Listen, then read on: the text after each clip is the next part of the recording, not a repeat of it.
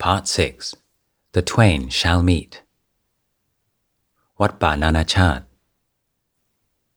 By 1975, there were almost 20 Western monks at Wat Pah Pong, about a quarter of the resident Sangha.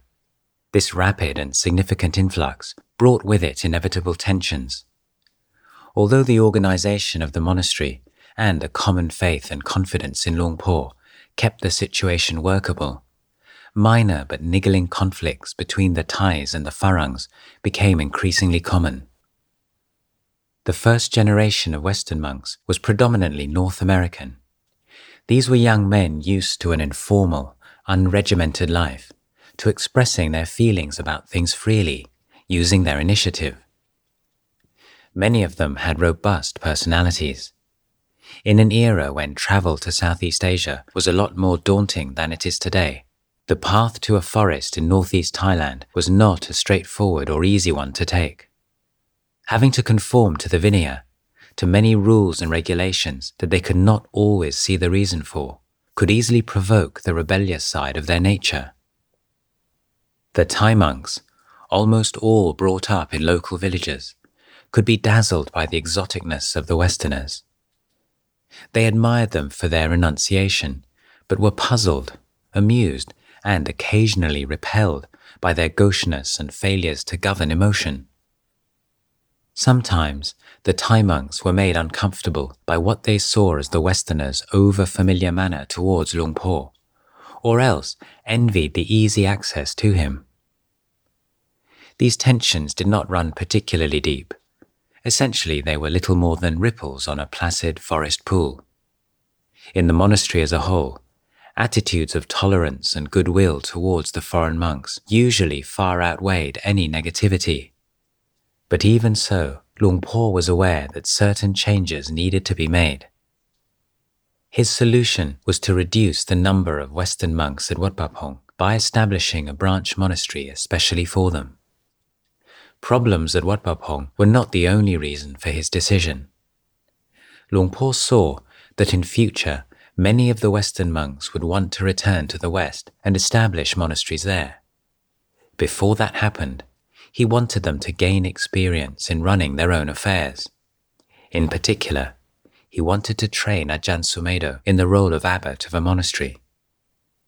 It would also be good to have a place where the Westerners could practice together, where the teaching would be in English, and where the food could be blander and more suited to a Western palate.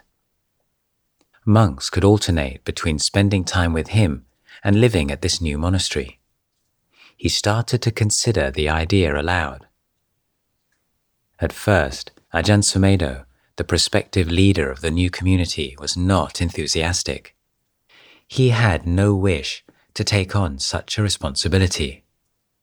But as time passed, he began to consider his resistance to be selfish and decided to trust in Luang Por's judgment.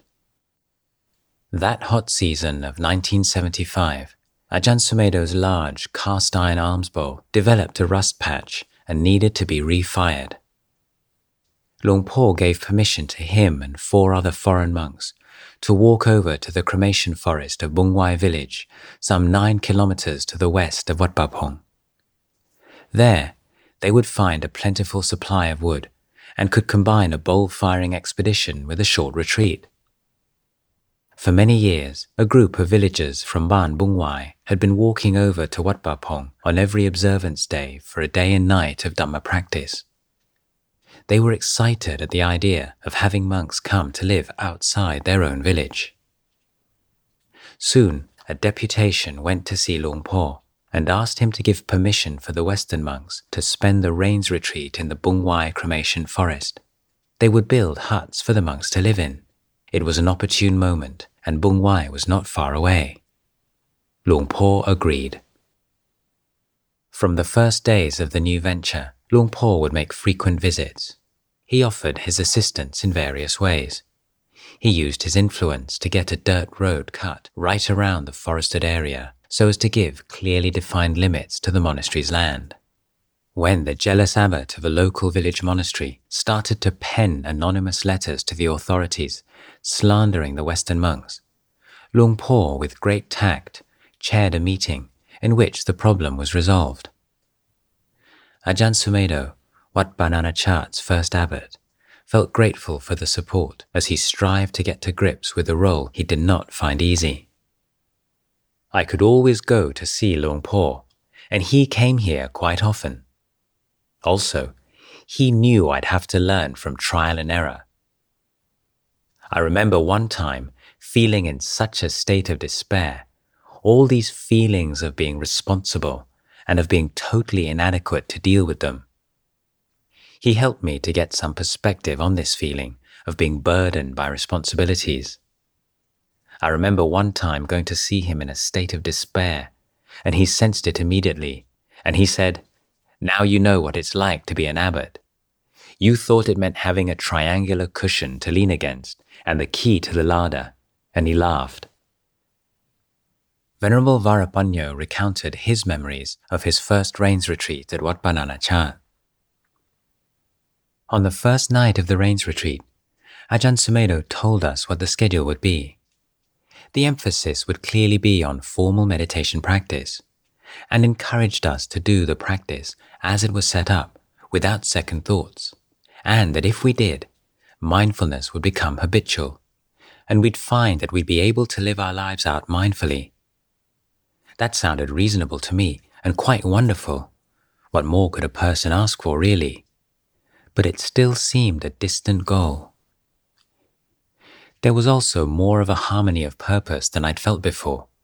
No temporary ordinations, kids who were in the monastery only because their parents had sent them, and easy communication with each other without cultural barriers that often could lead to misunderstanding and bad feeling. This is not to say that everything was perfect, of course. We had much to learn about living with each other, and Ajahn Sumedho had many trials and lessons about being a teacher waiting for him. Still, the overall feeling was very good, and there were many factors that hadn't been present in past situations in other places. The retreat went on, the schedule intensified. It wasn't easy, but it was good. Luang Por would make his usual jokes, calling it Wat Pah Wun Wai, Forest Monastery of Confusion, or Wat Pah America Wat. But he obviously thought it was a good thing, and the lay people who came did too. Yet I doubt anyone could have envisioned how the place would develop in the near future. That first rains retreat, there were only 9 or 10 kutis and 2 gratop, grass huts with no floor, just a bed on the ground. Ajahn Sumedho lived in a small bamboo kuti with a grass roof, and we had a tiny grass-roofed Dhamma hall with a dirt floor. Luang Por did not intercede in the daily running of Wat Pah Nanachat. The monks were free to build the monastery as they saw fit. They designed the Dhamma hall themselves, and its layout, with the raised sitting area for the monks running along the side of the hall rather than across the front, was a departure from the norm. Luang Por would often recommend visitors who came to pay respects to him at Wat Pah Pong to go to visit Wat Pah Nanachat as well. One of the first groups to arrive was Bangkok's Radio 01 Dhamma group. Every year, a fleet of buses filled with pilgrims from this group would travel up country to visit various monasteries, receive teachings and make offerings. Now, they added Wat Pah Nanachat to their itinerary and supported it generously for many years. Luang Por showed some concern that the strong-willed Westerners would find it hard to live together in harmony. Whenever he spoke to the Wat Pah Nanachat Sangha, he emphasized the importance of mutual respect and goodwill. He taught that the protocols governing relationships between monks based on seniority prevented old worldly speech habits from resurfacing and insisted that they not be relaxed. Honorifics were always to be used. A junior monk's name must always be preceded by the prefix Tan, a senior monk's by Ajahn. Luang Por maintained that without creating an atmosphere of trust and respect in their monastery, meditation practices would not bear fruit. The conventions of right speech had a part to play in achieving this goal. Ajahn Amaro was one of the first of the Westerners who came for a visit and ended up becoming a monk. I found a group of Westerners like myself, with very similar backgrounds who were living in the forest doing Buddhist meditation practice, and they all seemed remarkably cheerful. When they explained their way of life and the basis of their practice, it made perfect sense to me. They explained that by living a life which is disciplined, simple and harmless, one could discover the true freedom that lies within us. Upon hearing their words, my immediate reaction was, how could I have been so stupid not to have seen this before? 3 tiers. A 3-tiered training was developed for foreign nationals seeking to become monks. After spending some time as lay meditators in Wat Pah Pong or Wat Pah Nanachat, those who requested permission to join the Sangha were, if accepted, given the white robes of the lay renunciant or postulant in a short ceremony marked by a formal commitment to the 8 precepts. As postulants, they acted as monastery attendants and absorbed the basics of the monastic training through proximity to the monks and by acts of service. After some months in white, their second step was to enter the Sangha as a novice monk, a samanera. In the year allotted for novice training, they would lead a life very similar to that of the monks, but without the pressure and requirements of the Vinaya rules. Once the year had passed, applicants considered ready by their mentors would be admitted into the Bhikkhu Sangha through the ceremony of Upasampada. For the first 5 years of their training, junior monks would alternate between living with Luang Por, living at Wat Pah Nanachat, and living at other branch monasteries. As long as Luang Por's health permitted, every stage of the process, every movement between monasteries was either initiated by him or else given his blessing. In the last years of his debilitating illness, this power devolved to the abbot of Wat Pah Nanachat. The Western monks appreciated the sense that Luang Por was always aware of what they were doing and had their best interests at heart. Often he would turn up at Wat Pah Nanachat unannounced, although it must be said that in pre-mobile phone days, this was more of a monastic norm than an exception.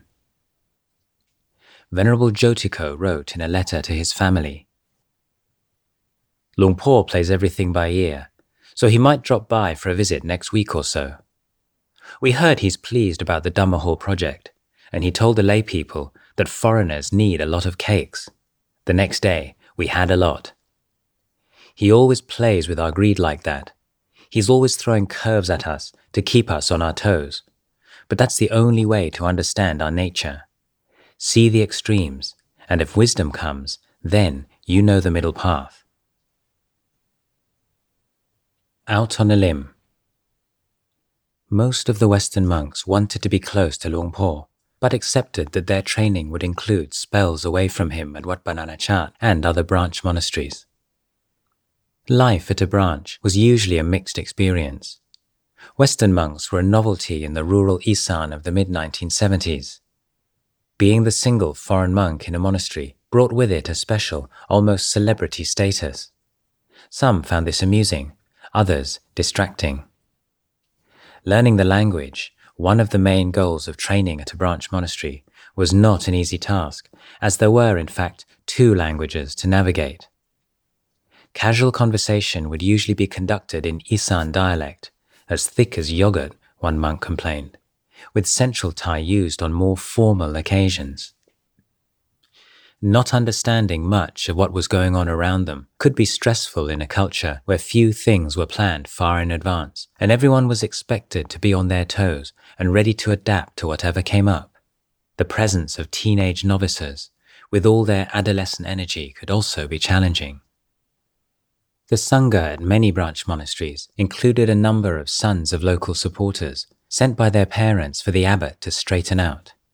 The need to keep these lads busy meant that work projects were a common feature of life at a branch monastery.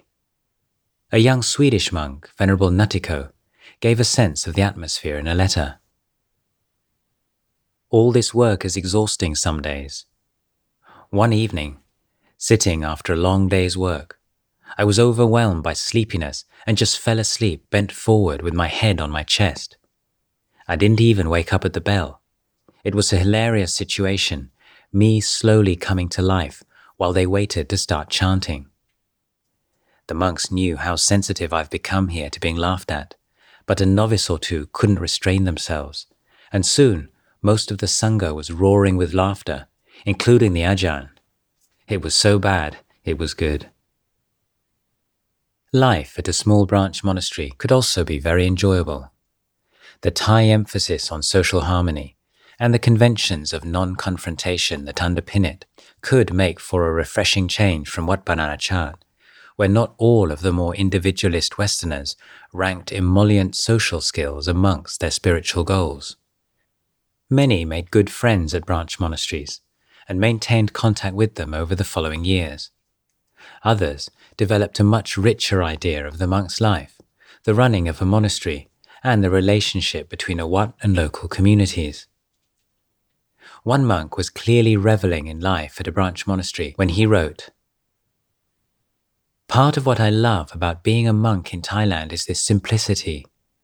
Walking barefoot through the village each morning, the balmy weather which makes me feel safe and comfortable, and the simple physical chores. It's much easier to be comfortable in my body and be content within the simplicity of the monastic form. These characteristics of contentment and simplicity seem like basic matters, but I often come to think that they're really what life's all about." But even with the occasional epiphany, most of the Westerners were in agreement that, all in all, life at a branch monastery was a humbling experience. In the words of Venerable Natiko, "I know it's good for me.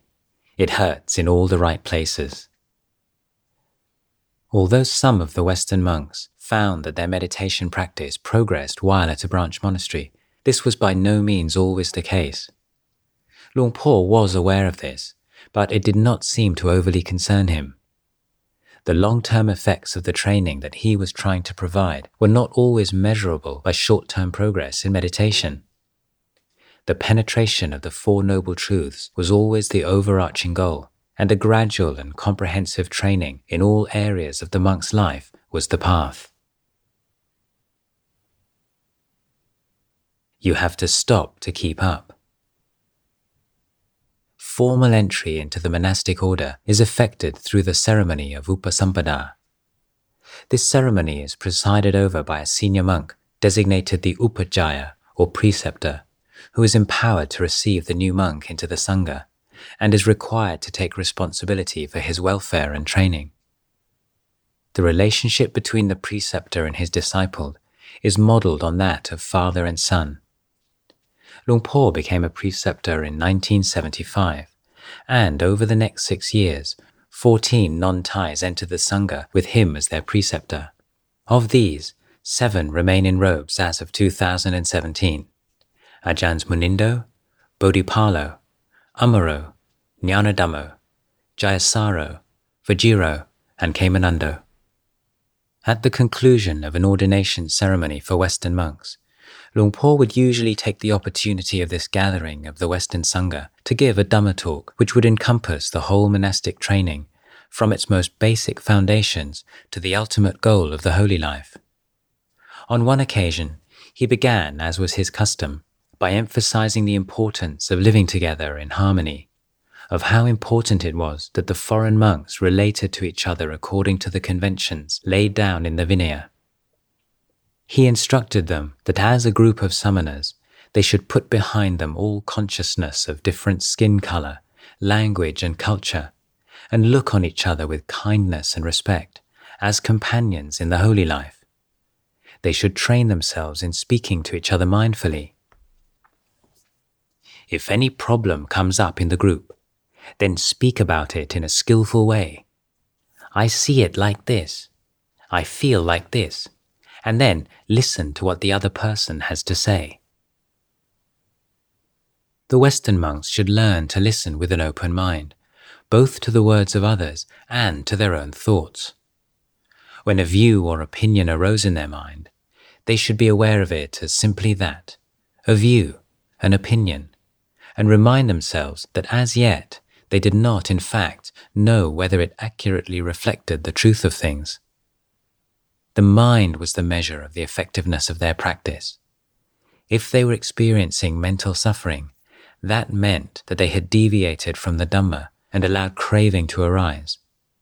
In community life, devotion to the Dhamma and Vinaya would dissolve all sense of conflict and bring a feeling of unity and diversity. Luang Por seemed to share the widespread concern in Thailand at the time that Buddhism was undergoing a sharp decline.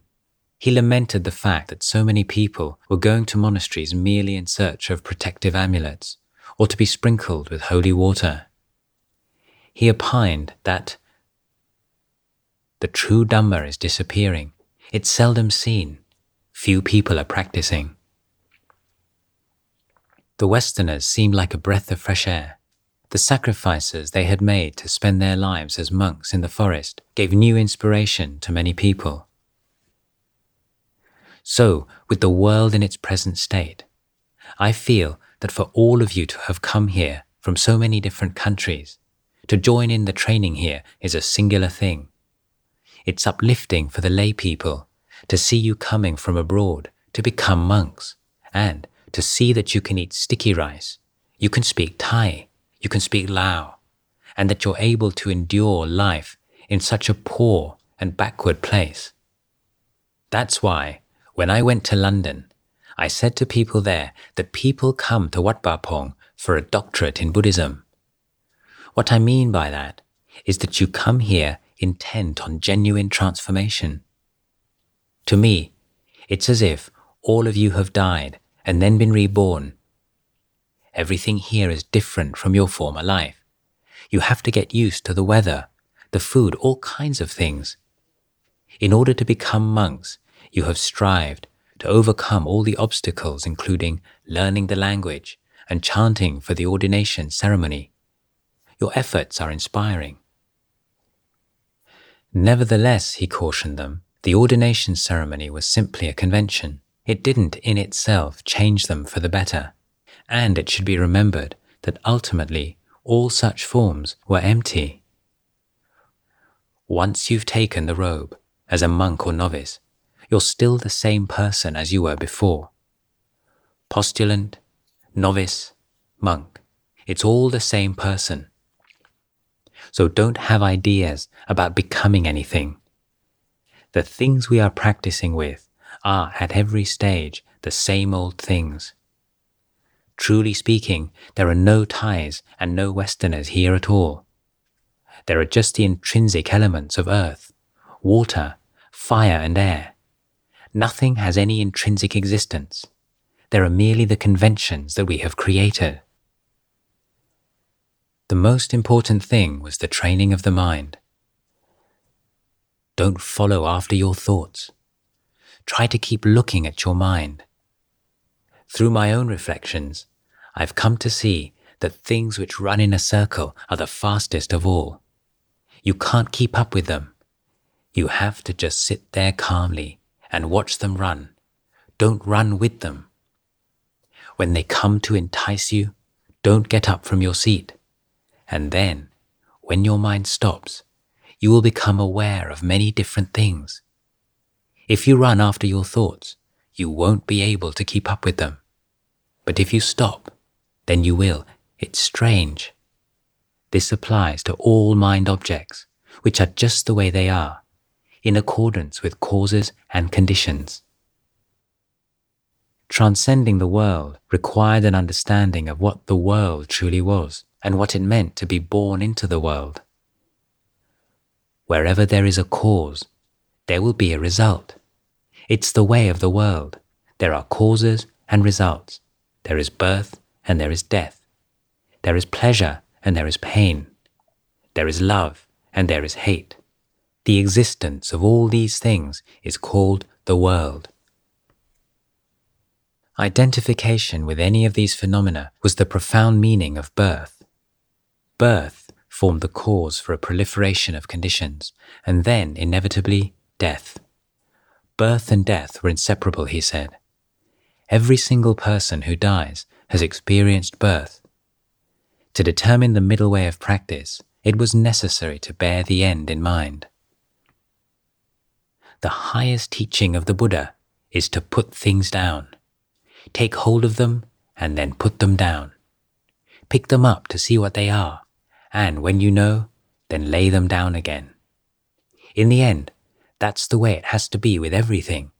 You have to put it all down. When you truly know all the things in your mind, then you put them down as a matter of course. If you don't, and it's this is mine, that's mine, then you've got it wrong. If you really understand something, then you put it down. The teachings of the Buddha meant an end without remainder. Whatever there is must be brought to a conclusion, to a complete end. The term Gina Savo means one who has come to an end of outflows. Know the good as good, and then put it down. Know evil as evil, and then put it down. Eventually, the teachings lead to an ending. Knowing the cause, you lay down the cause. Knowing the effect, you lay down the effect. So, having done that, then where do you dwell? Beyond cause and effect, beyond birth and death. You abide there, where things are concluded, where they have come to an end. There is nothing there. The mind is at peace, in the absence of cause and effect, birth and death, pleasure and pain. In that peace, there is no cause and effect, because the mind has gone beyond them. It's our ultimate aim in practice. The Buddha taught just this. What remains is for us to travel to that point. The Buddha has provided a boat and oars and left them for us to make use of. If we start to row, the boat will move. If we don't, then the boat will remain motionless. The Buddha is the one who tells us what's what. He cannot do the practice for us. That is our responsibility.